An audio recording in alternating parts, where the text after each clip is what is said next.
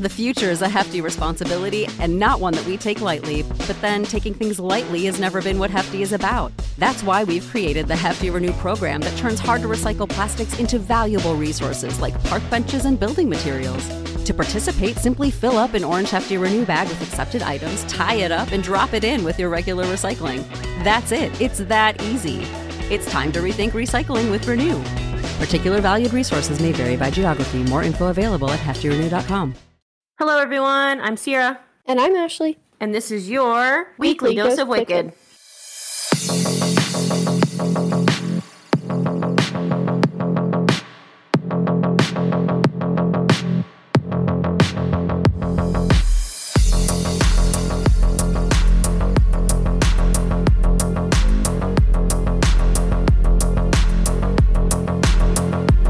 Hey, all you cool cats and kittens out there. Why do you gotta be like Carol Baskin? I've never even watched Tiger King. I don't know why I said that. I know. Whatever. What up? What's good with you on this Wednesday hump day? Say hello to the people, Ashley. Hello, people. Thank you all so much for joining us. Oh, let's see. We don't have a lot going on this week. Our contest ended, so we need to pick a winner for that. And we're going to do that live on the podcast. It's not going to be live because you guys aren't going to hear it for like 5 hours, but it's live for us. So what the beautiful Ashley did is she went ahead and put everyone who entered in a long little list. And then we just randomly numbered each person. And then we're going to put the entries into a random number generator. And we're going to pick a number. Whenever you're ready. Okay. Do you want me to drum roll for the number? Yes, drum roll, please. Number 19. Number 19. And I'm going to butcher this name. Number 19 is Sam Pecoraro. Sam Pecoraro. I'm sure I said that wrong. You liked us on Facebook and Insta, I think. Yes, both Facebook and Insta. Yeah. So we'll shoot you a message and we're going to get your address and we're going to send you a lovely piece of Weekly Dose of Wicked merchandise from our Etsy shop. Woo! Congratulations, Sam. Yeah. All right. Moving right along from that. We have no new Patreon members this week. Wah, wah, wah. Sad day. Maybe we will next week. If you guys aren't in the Patreon, you should have one over there. We're having a great time. Lots of parties going on. Pretty cool. We're just hanging out all day. All day. How do they get in the Patreon, Ashley? Well, they go to patreon.com/Weekly Dose of Wicked. They sure do. Where you can sign up for one of our 3 wonderful tiers. We have the Awesomely Wicked, the Moderately Wicked, and the Extraordinarily Wicked. For as low as $5 a month, you can become part of our fancy pepperoni patronis. Woo woo! A great way to support our podcast and donate directly to the podcasting fund. How else can you support our podcast? You may be asking yourself at this moment. Well, you could head on over to Facebook. Give us a follow. You could head on over to Instagram. Give us a follow there. You could head on over to Apple Music, where you could give us a rating and a review. We're up to 25 ratings now, and I think 12 reviews.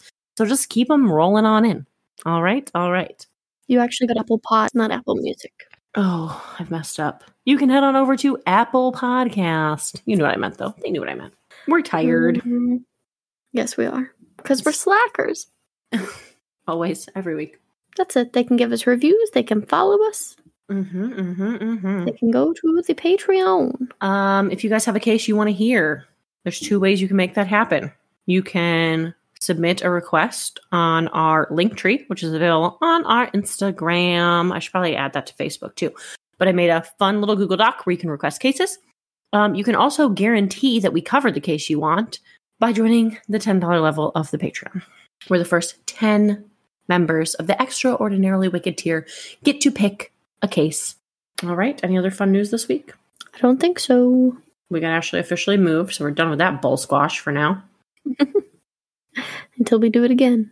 In a few months. I had my weekend away of no children. It was lovely. We don't really have much else going on in our lives. Pretty boring. Yeah, we're pretty boring people. All right, whatever. Let's get to what you guys actually came here for. This week's case, as promised. This week's episode is a Pepperoni Patroni request from the fabulous Melissa Greenwalt. Melissa Greenwalt requested this case almost a whole month ago. But again, we're slackers. Well, we are slackers, but we also wanted to give it the attention that it deserved. So, as pretty much all of you should know by now, I literally just said it, but the first 10 people to sign up for the extraordinarily wicked tier of our Patreon have the honor of requesting a case. Any case, the damn well, please, and we'll cover it for them. So, Melissa, this one's for you. Hope you love it. I hope so. I gotta tell you, Melissa, I don't know if we can be friends after this. That bad? It's a pretty rough case. Okay, so Melissa told us, I'm just joking, we'll always be friends. It was just a joke, Melissa. Melissa told us about this case. She said that it took place like a half an hour from where she lives. So it took place in Ohio. So this week's trash bag of a person is Matthew Hoffman, ladies and gentlemen.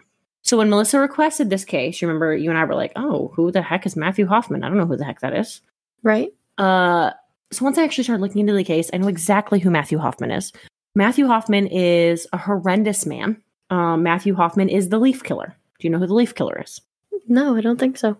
Okay, well then do I have a tale for you? Do I have a nice little treat for you? I don't think it's going to be a treat. By treat, I mean vile. Ew. All right, so here we go. I hope you love this, Melissa. I hope this is all that you dreamed of and more. Okay, so first of all, he's a freaking weirdo in the worst possible way. I just want to preface with that statement. Freaking weirdo in a bad way, not a good way. Matthew Hoffman was born in 1980 to Robert and Patricia Hoffman.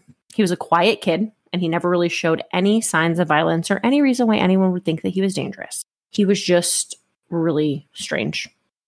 He also had this really weird obsession with trees and leaves, hence why he's known as the leaf killer. Makes sense.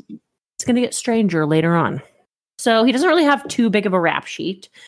He was arrested in 2001 for first-degree arson, burglary, and theft, and he was sentenced to 8 years in prison for those crimes. Again, though, nothing violent. He was just, like a little hoodlum causing problems. So, after this time in prison, it's when Matthew's obsession with trees and leaves got really, really, really just bothersome. In prison? After prison, when he got out of prison. Okay, sorry. I don't know if it was all of the time away from the leaves and trees that really triggered this or what, but this is when it really became an issue. Well, that's what I was thinking. He doesn't have access to leaves and trees in prison, so... No, it was after his 8 years in prison. Okay. I'm on board. So, his neighbors claimed that he would trap and kill squirrels. He would then grill them and eat them. Yummy. So, I listened to a bunch of different podcasts about Matthew Hoffman over like the past 4 weeks. Like I've listened to every podcast on Matthew Hoffman that's available on Apple Podcast. I've also watched multiple shows, read a lot of articles. Most of the podcasts that I listened to, though, had a really big issue with him cooking and eating squirrels. Like they were really, really disgusted by this. Sterling might kill us, but Sterling hunts squirrels and eats them. Yeah, I mean, I don't think that's like super weird. To me, it didn't really strike me as weird at all. Like Sterling is our brother. He's been on a page. Oh, hey, Sterling. There he is. Well, there he is. You guys can't see him, but he's popped his head in. He can't even hear us. I'm talking about you. What? Talking about you eating squirrels. Oh, all the time. They're delicious. Did you guys hear that? They're delicious. Yeah. So all of these other podcasts, though, they were really, really grossed out. What did he say? He said, I can't wait for the first frost so I can devour me one. Yeah. Okay. I have that in here. Okay. So Sterling 100% hunts and eats squirrels. He's done it since he was like, 8? Yeah, super little. Yeah, I mean, he was really little. He has a BB gun that he would shoot them with when he was really little. And our mom grills them for him, and he says they're delicious. I had my next little note here was that he knows what time of year it's safe to eat them, which is after the first frost. After that, I guess the first frost kills their bacteria. Is that what it is? I don't know. He knows. He knows you can't eat them until the first frost. Should I call Sterling back in? No, I don't want to know. I also think it's super gross to eat squirrels, but I didn't think it was that weird because Sterling does it, and he swears they're delicious. Yeah, I mean, I think it's gross because, not necessarily gross, but, I personally would not kill and eat squirrels because that's a lot of work. I don't like to work for my food. It is a lot of work, and also, there's not a lot to them. But, Sterling's even fed them to Jacob, and Jacob says they're good, too, and Jacob's my husband. So maybe it's just because we're, back road hicks. I don't know. Yeah, I mean, I don't know. I think like in the South, it's pretty normal. Like maybe in Ohio, it's not. But I feel like in the South, it's definitely normal to eat squirrels. Yeah, I would agree. But I just thought, to me, it didn't really strike me as that weird. They were like, he was so weird. He was hunting squirrels and eating them. And I was like, oh. Yeah, I mean, I personally think it's gross, but like, I don't think it's weird. Yeah, I me don't know. neither. Okay. And maybe also though, like, I mean, it's mom's fault he does it because the rule's always been if he kills something, he has to eat it. So she's gonna turn him into Dahmer. that's not funny, actually. No, it's That not, was but it kind of was. highly inappropriate. Okay, let me pause though. I know that this is not a case about Dahmer, but let me tell you something. So today at work, my coworker was like, "Hey, Ashley, have you watched Dahmer yet?" And I was like, no, I haven't got around to it yet. I've been busy, haven't had a chance, whatever. I really want to. What talking about it?" And he's like, "Okay, but you're familiar with Dahmer, right?" And I'm like, "Well, yeah, of course, I know who Dahmer is." And he's like, "Okay, let me tell you a hilarious joke." I was like, "Okay, dude, go ahead." So he says, Dahmer gets executed, and the whole prison celebrates. They have a feast of Dahmer nose pizza. I mean, yeah, that's pretty funny, I suppose, but highly inappropriate. It is very inappropriate, but I thought it was pretty funny. Okay, doesn't matter. Away from Dahmer. Regardless, whatever. Mom always told him if he killed something, he had to eat it. So it's her fault to eat squirrels. Whatever. If that's super weird for you guys and then we lose listeners, I'm sorry. I mean, we're not the one that eating squirrels. Our brother is. I mean, I know, but I don't know. Some people are weird about that kind of stuff. Okay. So the neighbors super bothered by the fact that he was like hanging out, trapping and killing squirrels. He was grilling them. He was eating them. They were also really bothered by the fact that he would climb the trees in his backyard. You're sure you don't know anything about this guy? Like, you haven't heard this at all? No. Dude, he's so freaking weird. Okay. He would climb the trees in his backyard. He would then sit in the trees for hours, and he would just like watch everyone in the neighborhood from these little perches up in his trees. That's weird. Yeah. Why? Like, just to people watch? Because he was weird. I don't know. He was just weird. He just really liked trees. He really liked to hang out with them. Okay. Fair enough, I guess. So sometime between his release from prison in 2009 and the things that he did to become the leaf killer in 2010, Matthew got a job working as a professional tree trimmer. Oh, so he manifested his love of trees into a career. He pretty much was just like living his best life. He was killing squirrels in the yard, eating squirrels, hanging out in his trees, in his free time. During his paid time, he was hanging out in trees. Like, pretty much, he just was getting all the tree action he could get. Sounds like it. Yeah. So anyway, that's all I got on Matthew. I think that pretty much sets the stage for where the rest of this goes. So, fast forward now to November 10th of 2010. Knox County Sheriff's Department in Mount Vernon, Ohio, receives a call from Valerie Haythorne. And Valerie is the general manager of a Dairy Queen. And she's calling because she's concerned about one of her employees who did not show up for her 4 p.m. shift. The employee's name was Tina Herman, and Valerie's concerned because Tina and her boyfriend are in the process of breaking up. And she says Tina's boyfriend, he's just a real jerk. Like, he blows things out of proportion. Tina lived with him, and she was in the process of like moving out of his house. So she's just worried about her safety. And it's not like Tina did not show up for work. So she just wants for them to go do a welfare check on Tina, as well as Tina's children, because Tina is a 32-year-old single mother to 13-year-old Sarah Maynard and 11-year-old Cody Maynard. So I'm not exactly sure when Valerie called. It was sometime between 4 and 7:30 p.m. Because the Knox County Sheriff's Department does actually send a deputy out for a welfare check, and he arrives at the home at around 7:25. He knocks on the door. There's no response. He didn't think that anything looked like it was out of the ordinary. So he went back on patrol and left the residence. Okay. I don't like that. He didn't talk to her? Nope. Nobody came to the door. He thought everything looked good, so he left. I don't like that. I don't think that was a very good... No, I'm not a fan. Okay. Yeah, I don't like that either. That's what he did. He went back on patrol, left the residence. The following morning, which is now Thursday, November 11th, 2010, there is another call, this time from Ron Metcalf. Ron says that his girlfriend, Stephanie Sprang, age 41, is missing. He says that Stephanie had plans on Wednesday afternoon to go with her best friend, Tina Herman, to go look for a new place of residence, such as maybe an apartment. They're going to go house hunting because Tina and her boyfriend were breaking up and she needed to find somewhere else to live. So, this isn't looking good. No, Ron hasn't heard from Tina since then. She didn't come home, so he is concerned because they were supposed to be going in the afternoon, remember? So, like, Tina had to work at 4 o'clock. So they're supposed to be going to do house hunting, like, during the day, during the afternoon. It's now the next day, and he hasn't heard from Stephanie. With this information, the police are a little more concerned because, you know, they had that welfare check the night before for Tina, and now Stephanie's missing, and she was last seen with Tina. So the police, not good.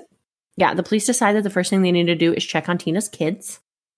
Surely they'll know, you know, what's going on. So they call the kids' school. And unfortunately, the kids are absent from school that day. The bus driver does confirm, though, that she dropped them off at their house the day before. So the last time the children were seen was leaving the bus the day before. Yeah. So now we have 2 missing women and 2 missing children. That escalated quickly. It did. Now, this might just me being super critical of the sheriff's department because I was not pleased with that welfare check. So it might just be me being, you know, biased against them because I'm already annoyed with them. But one of the interviews that I watched, the sheriff's department said, like, one of the detectives said it wasn't long after they got in contact with the kids' school that they received another call. So Ron Metcalf called in the morning. They check on the kids aren't at school. So that time frame to me, even being like super lenient on this time frame, he said he called in the morning. So let's say he called 10 or 11 o'clock. That's morning, right. You know. They call the kids' school. The kids aren't at school. Let's say it took an hour. Let's say it took 2 hours for them to get in contact with the kids' school to find out they weren't there. By that point, we're still looking at what? I mean, like 1, 2 o'clock? I mean, should be earlier than that, but okay. It should be, but I'm saying let's just be super lenient on them. Let's just give them that time. Okay. So let's just say 2 o'clock. All right, sounds good. We have that information. Let's just say we have that information by 2 o'clock. By 2 o'clock, I mean, really by like 3 o'clock, they're probably out of school. Right. So like, let's just say it took them till the end of the school day to figure that out. So shortly after receiving this information, they get another call. This call is from Valerie Haythorne again. The boss? Yeah, the boss of the Dairy Queen. So Valerie, being the badass that she is, has taken it upon herself to go check on Tina because she was displeased with the welfare check the day before. She calls the sheriff department at 4:15 p.m. Okay. So by this point, they've received notice from Ron that Stephanie's missing. They know Tina's missing. They know both of her kids are missing. They still have not went back to check her house, and it's 4:15 p.m. 2 days after? Or the next day? No, it's the next day. It's the next day after. So a whole 24 hours. Yeah. She should have been at work 4 o'clock the day before. So yeah, it's 4:15 now. They still have yet to go check. But like at this point, they know that 2 women and 2 children are missing. Right. Like that's a lot. Dudes. They didn't do another welfare check. So at 4:15 p.m., not long after they realized that all of these people were missing, to me, I feel like it had been hours. Right. Or that's not long at all. Right. So anyway, I mean, like I said, my concern there, I put here, like my concern is why haven't the police been back to Tina's house? Even giving them the benefit of the doubt. If Ron called 10, 11 a.m., that's still morning. That's hours in between that phone call and somebody going to her house. And it wasn't even a police officer that went. It was Valerie. Right. It was her friend. Right. So anyway, Valerie's at Tina's house. She calls the police department and she's like, oh, hey, I'm at Tina's. I called for a welfare check yesterday. And they're like, yeah. She's like, yeah, I'm at her house right now and there's blood everywhere. So now the sheriff's department is, concerned. So now they respond immediately. Now they go to her house. Okay, so like, did Valerie go into her house or could she see the blood from outside? I would say she went in the house. Okay. The way that the crime scene photos looked to me, she had to went in the house because all of the curtains were closed and like the blinds from the crime scene photos. So to me, she had to have entered the home. Okay. It's a ballsy woman. Yeah, I would agree.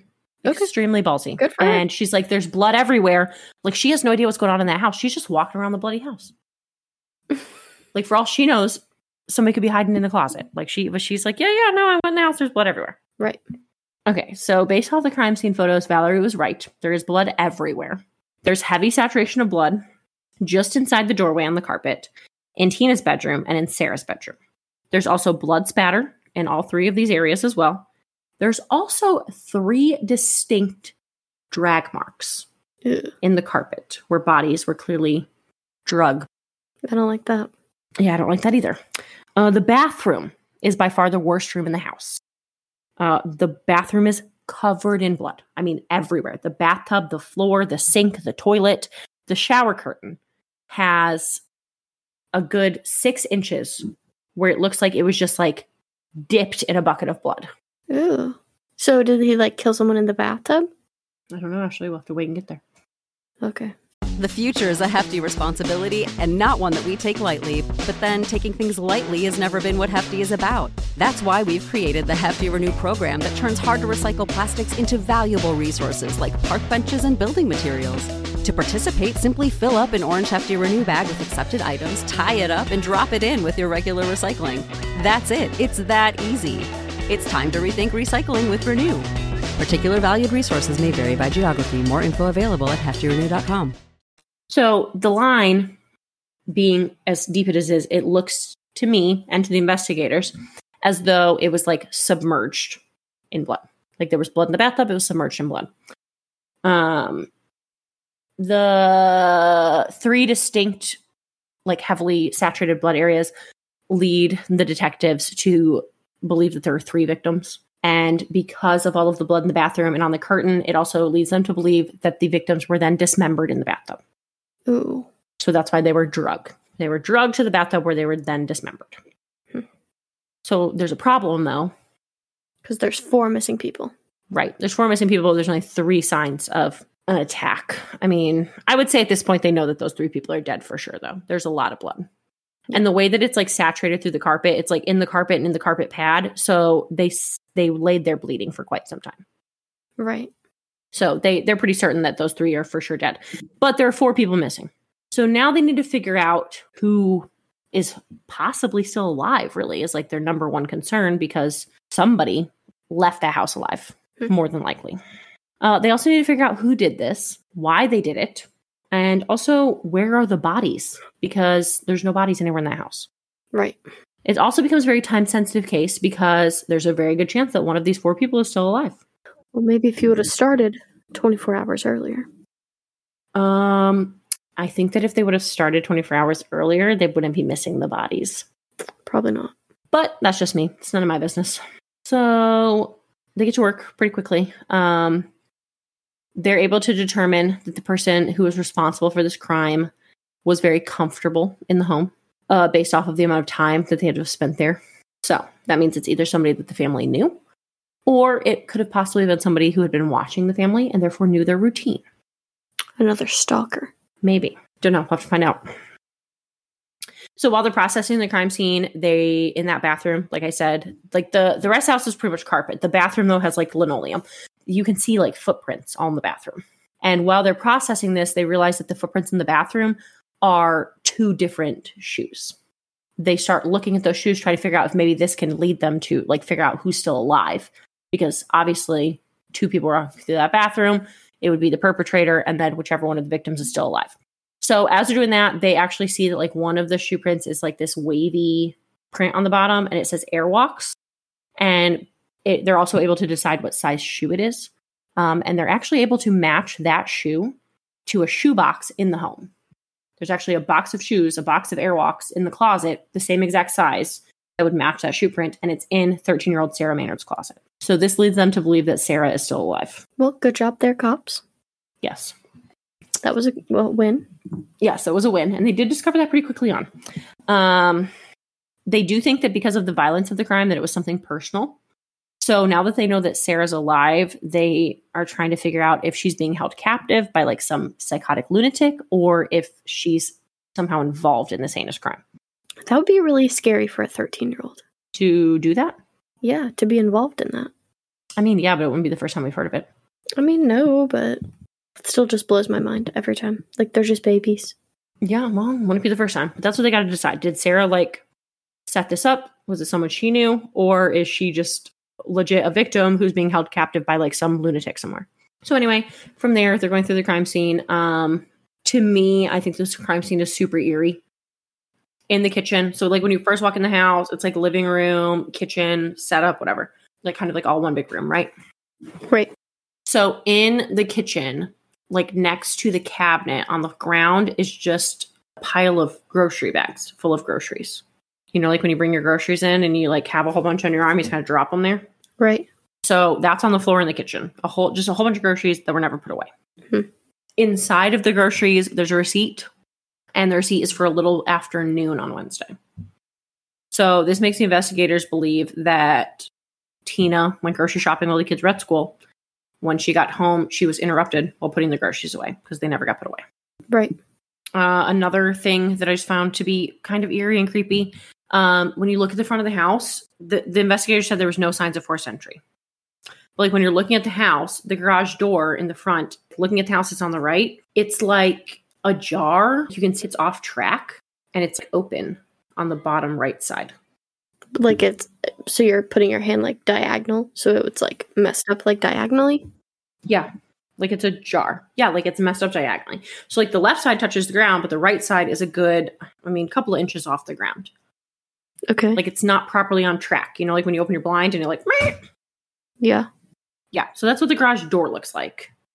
So there's no other sign of forced entry. So the detectives are like, if somebody came in, they most likely came in through that garage door. Right. Because it's not properly on track. Another thing they notice is that Tina's car's gone. Her Ford F-150 is missing. So the first thing they do is they put out, I was going to say an Amber Alert, but that's not right. They put out an alert on Tina's car. Since it's gone, more than likely it's being driven somewhere. They also check the garage now that they see that door's ajar to see if there's like anything in the garage. In the garage, they find a Walmart bag on the floor, and inside of the Walmart bag is trash bags and tarps. Kind of a weird thing for a single mom of 2 kids to have. It could be your boyfriend's, but they figure more than likely the perpetrator left them. Right.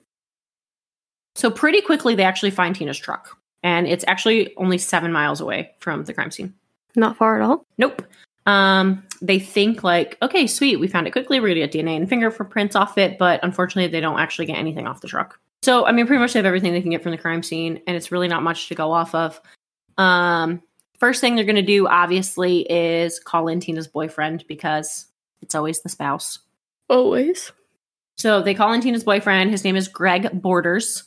He comes in for questioning on Friday. So by now it's Friday at 5:30 p.m. So it's now been 48 hours since that first welfare check was called in. So not great.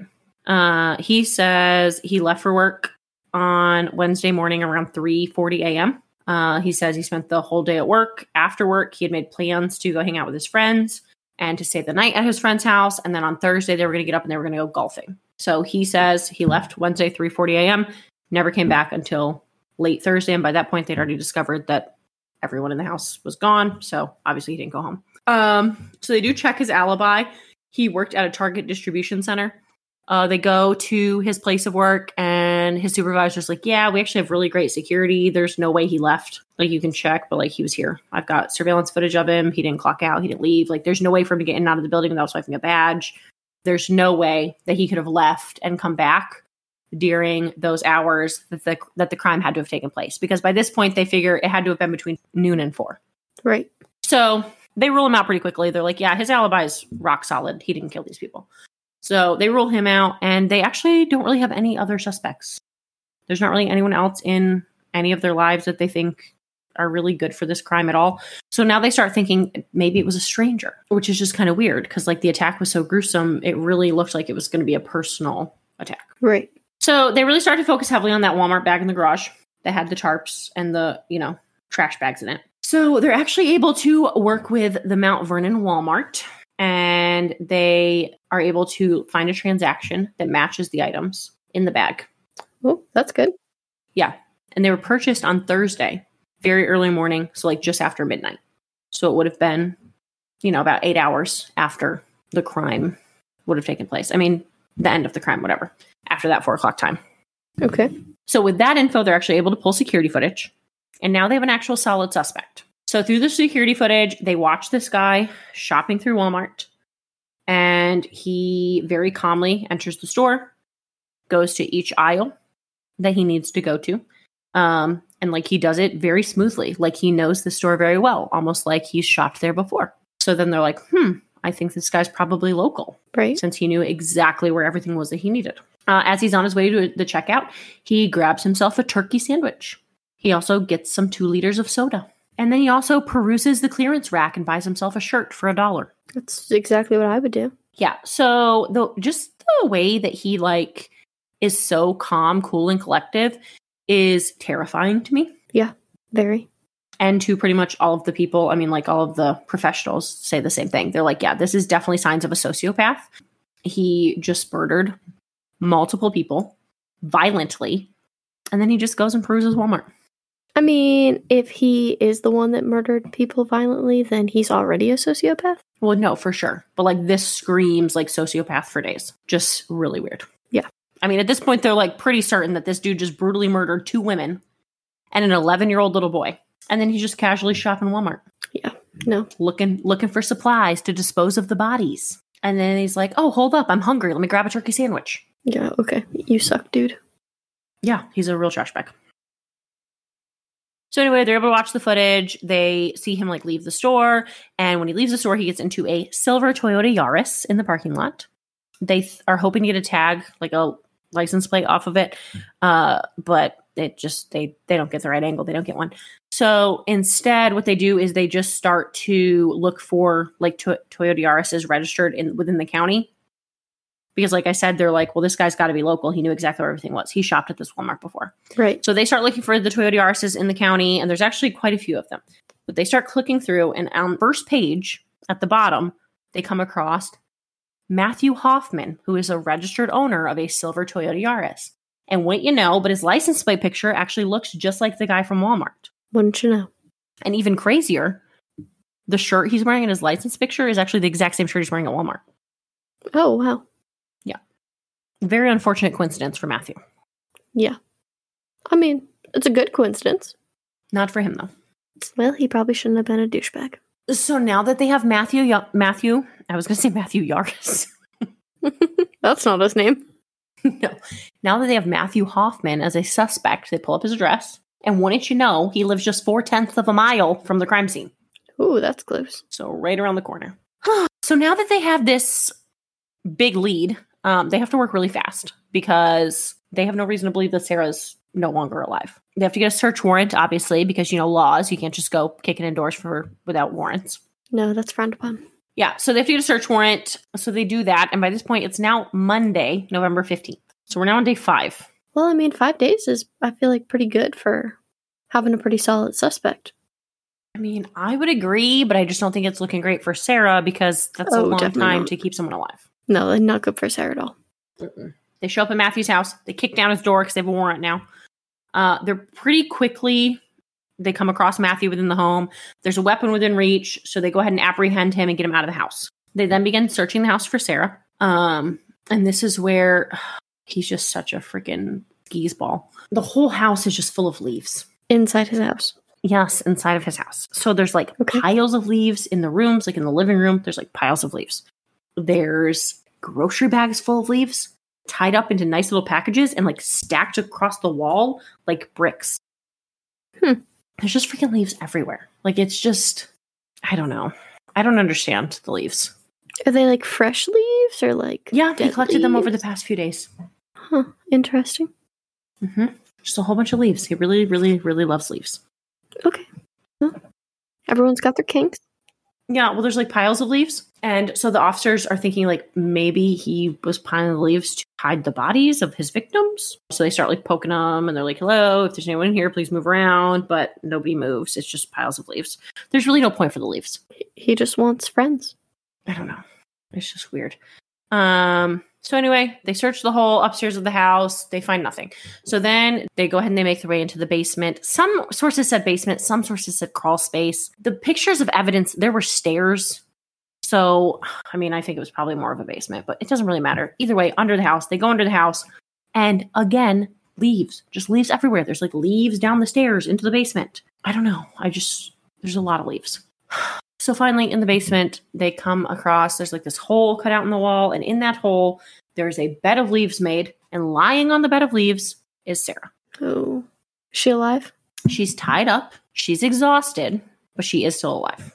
Oh, good. So here's this poor 13-year-old little baby tied up in a basement on a bed of freaking leaves.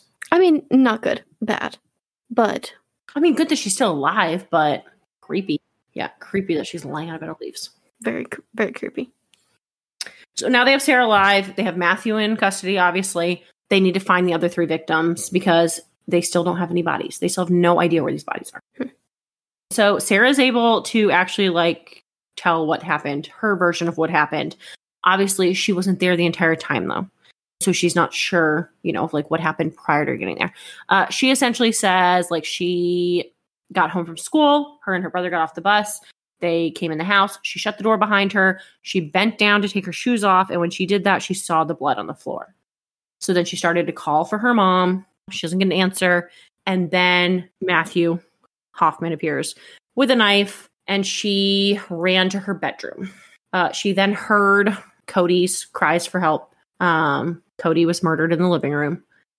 And she then said that Matthew came to her bedroom where he put the knife to her chest. It was covered in blood. He then tied her up. And that's really the end of what she said. She says he threw her in a car, drove her down the road a little bit. Finally, the car stopped. He drug her down the stairs. He pushed her down the stairs, whatever, like forcefully took her down into that basement crawl space. He then threw her on this bed of leaves he had made where he then left her. He did sexually assault her multiple times over the next few days while he held her captive. She said, honestly, she was just so glad to be free that prior to that, she just kept thinking, like, is today the day I'm going to die? Oh, that's horrible. Terrifying. She was 13 years old. Yeah. So police start to, try and question Matthew Hoffman, but he really just wants no part in this. They have a couple of days with him before he asks for an attorney. So they just try to get anything out of him that they can, but he's just not giving up like where these bodies are. Does he admit to doing it or he does not. He doesn't really want to answer any of their questions at all. So essentially they're like, when they searched his house, they did actually find like a big hunting knife that very likely is what was used in the attacks. They said like it definitely could have been used to dismember the bodies. They were quite certain that it was the weapon, the murder weapon. So they have that. I mean, they have Sarah in his basement. So like, it's not like he can deny it. Right. They have plenty to convict him. The issue is they want the bodies and he's not going to give it to them. So at that point, they have to decide how they're going to like get him to come clean. So in Ohio, they do offer the death penalty. So that's kind of their bargaining chip, is that they offer to him, they will take the death penalty off of the table if he will tell them where the bodies are. Does that work? Well, so depending on what sources you read, some sources say that was enough. That caused him to shock. Other sources say that he had another demand, and that was that there was some wildlife involved, some trees involved, and they had to assure him that the trees would not be damaged in extracting the bodies. Okay. I don't know which one you want to believe. It's kind of like back and forth between what is true and what's not. Some sources just say, like telling him they would take the death penalty away was enough. Others say that he demanded they not injure his precious trees. Okay. I can't say that I think it's, unlikely that is the case because he did have a big love for trees. Right. So essentially, whatever, they finally get him to talk. He gives them the full story. He does end up admitting pretty much to everything. This is his version of what occurred. He says that November 9th, he arrived at the home and he positioned himself in the woods across the street. He then climbed up in a tree and positioned a sleeping bag and he camped out there until the next morning. So super creepy. Yeah, just a little. Yeah, so apparently he ditched his car like a mile up the road, walked the rest of the way, camped out in this tree overnight. He then waited until the kids went to school, and then Tina left. He then entered the house through that garage door. When Tina returned from the store, he was able to overpower her. He then drug her to her bedroom, where he stabbed her several times with that hunting knife and killed her. He was not prepared, though, for Stephanie to show up. He did not know that was going to happen because that was not their normal routine. So Stephanie actually arrived as he was killing Tina. And she just let herself in because it was her best friend's house. So she just came on in the house, discovered him killing Tina. She took off running. I don't really know why, but Stephanie ran into Sarah's bedroom. That doesn't really make sense to me. I'm not really sure why Stephanie wouldn't have tried to have gotten out of the house. Yeah, maybe her thought process was that room was closest and she could jump out the window. Possibly, I'm not sure. Anyway, obviously Matthew Hoffman found her in Sarah's bedroom, where he then stabbed her repetitively in the chest until she also died. After that, the family's dog started to bark pretty crazily. So he then killed the dog. He then drugged them all to the bathtub where he dismembered them. As he was finishing the cleanup of these first 2 murders, the kids arrived home from school. He said that as soon as they walked through the door, he attacked Cody. So he stabbed Cody in the back of the head, killing him immediately. He then did stab him multiple times after he was dead. Why? Because he's a sociopath. He's just a little boy. He's a sociopath. I mean, there's absolutely no reason for any of this. Ugh, okay. He then chased Sarah into her room where he tied her up with a cord from her fan in her bedroom. That's where the timeline kind of gets iffy, though, too, like from here. So he did that, whatever. He then had to dismember Cody. So it's said that he like dismembered Stephanie and Tina and put them into trash bags, but he never went and bought the trash bags until midnight. Right. So he didn't have those trash bags. So my thought process there is what he actually did. So it says he then actually took Stephanie's Jeep, threw Sarah in the Jeep with the dead bodies is what it said. But again, this timeline, I don't know. I don't know if that really makes sense to me, but this is what it says. He then threw Sarah in the Jeep with the dead bodies in trash bags, drove the Jeep to his car a mile up the road where he then transferred the bags to his car and put Sarah in his car. He then drove to his house where he put her in the basement, and then he went and got rid of the bodies. But again, to me, like that doesn't make sense unless he just hung out in the house with Sarah for hours. And he also didn't have the trash bags. Right. So at some point he would have had to leave Sarah and go get the trash bags. Right. So there's just some contradiction in that, I feel like, because some of it says like that's what happened. Others say that he put the bodies in the Jeep and left Sarah like at his house while he went and got rid of the bodies. I don't know. I mean, to me, that doesn't really make sense. To me, what I feel like had to have happened, and again, this is pure opinion based off of the evidence, I feel like he had to have killed them, taken Sarah. Sure, maybe he took her in the Jeep to his car, where he then took her back to his house. He then went to Walmart in his own car and got the trash bags. Right. He then went back to the house, got the bodies in the trash bags, loaded them up in the truck, probably, that he ditched 7 miles down the road. Right. Or even put him in his car. Either way, like he had to get rid of both of those vehicles. I don't know. Some of that to me is just kind of iffy of like how that even took place. Yeah. Regardless, had they done the welfare check at 7:25 p.m. that first night, the bodies would have still been in the house. Right. Because he never got the trash bags until midnight. Right. So if they would have actually done a good welfare check. Right. Yeah. So anyway, whatever he said, like that's what happened. Honestly, it doesn't really matter. Either way, he's a piece of trash. He said he then, went home. He was tired. He took a nap in the basement with Sarah where he handcuffed her to himself or like tied her to his body so she couldn't escape. So that had to have been terrifying. Right? What a freak. Yeah. Freaking weirdo. So did he give any reasoning of why he killed this family? He said it was just a burglary gone wrong. Except he slept in the tree and watched them. Yeah. No, 100%. And was anything missing other than the vehicles that he ditched? No. So how was it a burglary? That's what he says. He says he broke in to burglarize and it just turned bad. Even if that was the case, though, like he could have left and not killed the kids. Like even if, okay, maybe Tina, Tina left. He was going to burglarize the house. Then he kills Tina. Oh no, Stephanie shows up. He kills Stephanie. He then could have left. Right. But instead he hung out there all day and waited for the kids. Right. So no, it was clearly for Sarah. I mean, Sarah was his motive. Right. He had to have had some weird infatuation with Sarah. I mean, even though like with Sarah, like he could have just kidnapped the kids when they got off the bus. Yeah. Because Tina was supposed to be at work anyways. No, the Tina was supposed to be at work. She was supposed to be at work at 4. I mean, I would assume they got off of the bus at like 3:30. I mean, when Sarah got home, she called for her mom. So she was expecting her mom to be home. Okay. But no, I mean, he could have just taken Sarah. I mean, he literally could have just like driven by and grabbed Sarah. Right. If that was his plan. Yeah, I'm not understanding that's, I guess, the issue, though, is this thought process doesn't make any sense. That's why he's a sociopath. Honestly, he's really just a piece of trash. When he had Sarah, like, in his possession, he only fed her rotten food. Okay. Which, to me, I mean, like, I don't understand. Like, why feed her at all if you're just going to feed her rotten food? Right. I don't know. He also made her a diaper out of a trash bag that he taped to her body and did not allow her to go to the bathroom. What the fuck? Essentially, he was just fucked up. I mean, he clearly had some sort of mental illness. Yeah. I mean, Obviously.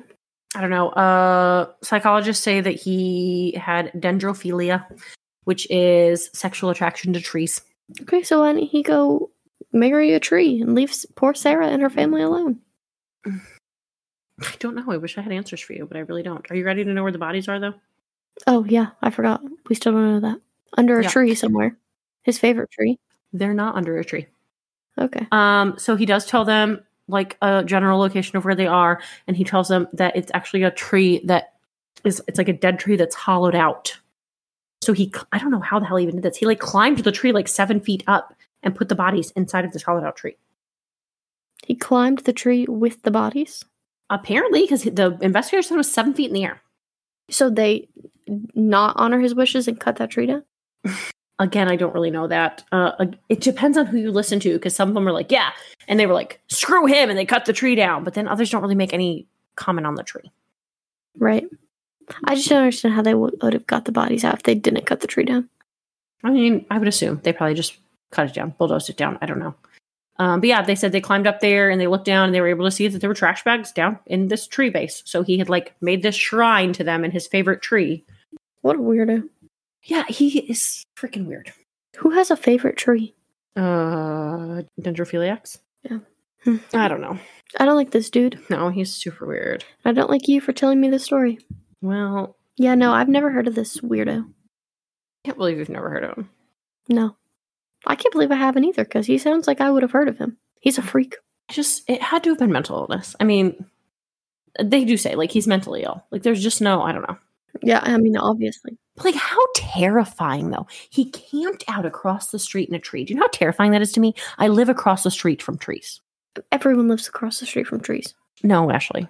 Everyone does not live across the street from trees. You do not live across the street from trees. There's trees in the yard. Okay, but no, the house was very secluded. It very much reminded me of, like, where my house is. Like, Tina's house, or her boyfriend's house, whatever, that she lived in, and then Stephanie lived next door to her. And, like, other than that, there weren't other houses really around. And that's how he was able to do that, because across the street was just, like, a lot of trees. Yeah. And they were just, like, hanging out over there watching this family. Yeah, I don't like that. No, I don't like it at all. No. Mm-mm. Not a fan. Half a star. And the leaves are just super weird to me. Yeah, I don't get that at all. Don't get the leaves. Okay, so like, I don't get the leaves either. It's just so weird. So just look at this bathroom so you can see just exactly how weird it is. One of the, I don't know that it was an investigator. I think it was a psychiatrist maybe. She had said possibly the leaves were, he was using them as like a soundproofing. How would leaves be soundproofing? Because it would like muffle any of Sarah's like screams. Like the noise. I guess. It's no different than like our podcasting mics. Like our podcasting mics pick up less background noise when there's soft stuff around you. Like the fuller the room is, the less background noise it picks up. Oh yeah, that's weird. Right? Yeah, super weird. Mm-hmm. And I also have the same shelf that he has in his bathroom. Mm-hmm. Time to throw that away. Mm-hmm. Except mine's black, not brown. But it's the same thing. Mm-hmm. I don't know. He just, I don't know. Super weird. Super weird, dude. And honestly, I feel like even after like researching, I have more questions than I do answers. Yeah. Like, why? And we're probably never going to know that, so. No, probably not. He's already given his confession. What is this random pile of leaves? Just like his house, one of the rooms in his house full of leaves. Yeah, I don't know about that. Yeah. You have any more information or just leaving me with lots of questions? I'm just going to leave you lots of questions. And I hope that did justice for the victims and that Melissa got what she wanted out of that. Yeah, she probably knows the case better than you do. Probably. It's from her hometown. I would assume so. Should have invited her to do the podcast. Oh, we should have. That would have been fun. Alrighty, well, I think I'm not going to be able to sleep tonight, so thank you for that. I never told you his, the outcome of his trial. Well, hurry it up. Come on. I forgot. I'm sorry. I got distracted. Well, obviously, he pled guilty to multiple charges, and he was sentenced to life in prison without parole on June 6, 2011. So that's essentially it. At least he pled guilty. Mm-hmm. At least he is in jail forever. This is true. Anyway, that's all I got, though. So, yeah. Okay, well, he's a creep. And thank you. Thank you for that. Yep. Thank you for giving me nightmares of leaves. No problem. It is that time of year. They're all falling off the trees. Time to go collect them and make myself soundproofing. Why? Maybe that's why Melissa wanted us to do it. Because maybe she was sick and tired of us hearing about how much we love fall. Yeah, maybe. She's like, gonna make those bitches hate it. She was like, oh, you like fall? Listen to this, you little bitches. Maybe. You're not going to like that fall now that all the leaves are falling. Make you think of the leaf killer. Yeah, for sure. Definitely will. I'm just kidding. I don't think she'd ever do that. She seems super sweet. She also agreed with me that Starbucks was overpriced. It is overpriced. I never said it wasn't. Overrated. Doesn't mean it's not delicious. Mm-hmm. Whatever you say. All right. Well, I'll see you next week. Okay. I say that like I'm not going to see you in 2 days. Oh, whatever. You'll also see me next week. We'll see the rest of you next week. Ashley and I will see each other for our annual date on Friday. Annual? Weekly. Our weekly date on Friday. We're going to paint my bathroom. Yay. And go through your freezer. And take pictures of my wedding decor so I can sell it. Oh, true. That is true. Maybe we'll also unpack some boxes and see if we can find my purse. Probably not. Yeah, I don't know about that. They're not even here for this. They probably already signed off. But for any of you that are still here and who care, during our packing of Ashley's apartment, I lost my purse. And I think someone stole it out of my car. But everyone else thinks that I'm an idiot and I packed it in a box. I'm just saying, in the 2 years that I've lived there, I've never gotten anything stolen out of my car. Well, I'm very unlucky. That is true. So, doesn't really matter. I've already replaced all of my cards, so I'm mostly just upset because it was the purse I just got for my birthday. And it has your favorite wallet in it. Yeah, it does have my favorite wallet. I just have to buy you a new one. Maybe for Christmas. It's fine. All right, guys. Thanks for listening. All right. Thanks, Melissa, for that case. It was lovely. Okay, thanks. Bye. Bye. Hey, everyone. Thanks for listening. If you liked what you heard and want to support a small podcast, please give us money at www.patreon.com/weekly dose of wicked, where you can join one of our 3 tiers. At the $5 level, we've got the moderately wicked. For $7 a month, we've got the awesomely wicked. And for all of those high rollers, big ballers out there, we got the $10 level, the extraordinarily wicked. As a member of our Patreon, you are entitled to bonus episodes. You also get a one-time shout out on our podcast, as well as some other cool little extra things going on there. So come on over, join our fan club. Feel free to give us a follow on Instagram at weekly_dose_of_wicked, or you can literally just search Weekly Dose of Wicked and we'll pop up because we're the only ones. For a direct feed of our podcast, please go to www.weeklydoseofwicked.buzzsprout.com. Great news! You can now listen to us pretty much wherever you like to listen to podcasts. That's right, folks. We are big time. You can now hear your Weekly Dose of Wicked on Apple Podcasts, Spotify, Google Podcasts, Amazon Music, Stitcher, iHeartRadio, TuneIn Plus Alexa, Podcast Addict, Podchaser, Pocket Cast, Deezer, Listen Notes, Player FM, Podcast Index, Overcast, Castro, Castbox, and Podfriend. The only place we can't seem to get ourselves on is Pandora. So we'll let you know when that happens. In the meantime, make sure to come back next Wednesday for your Weekly Dose of Wicked. But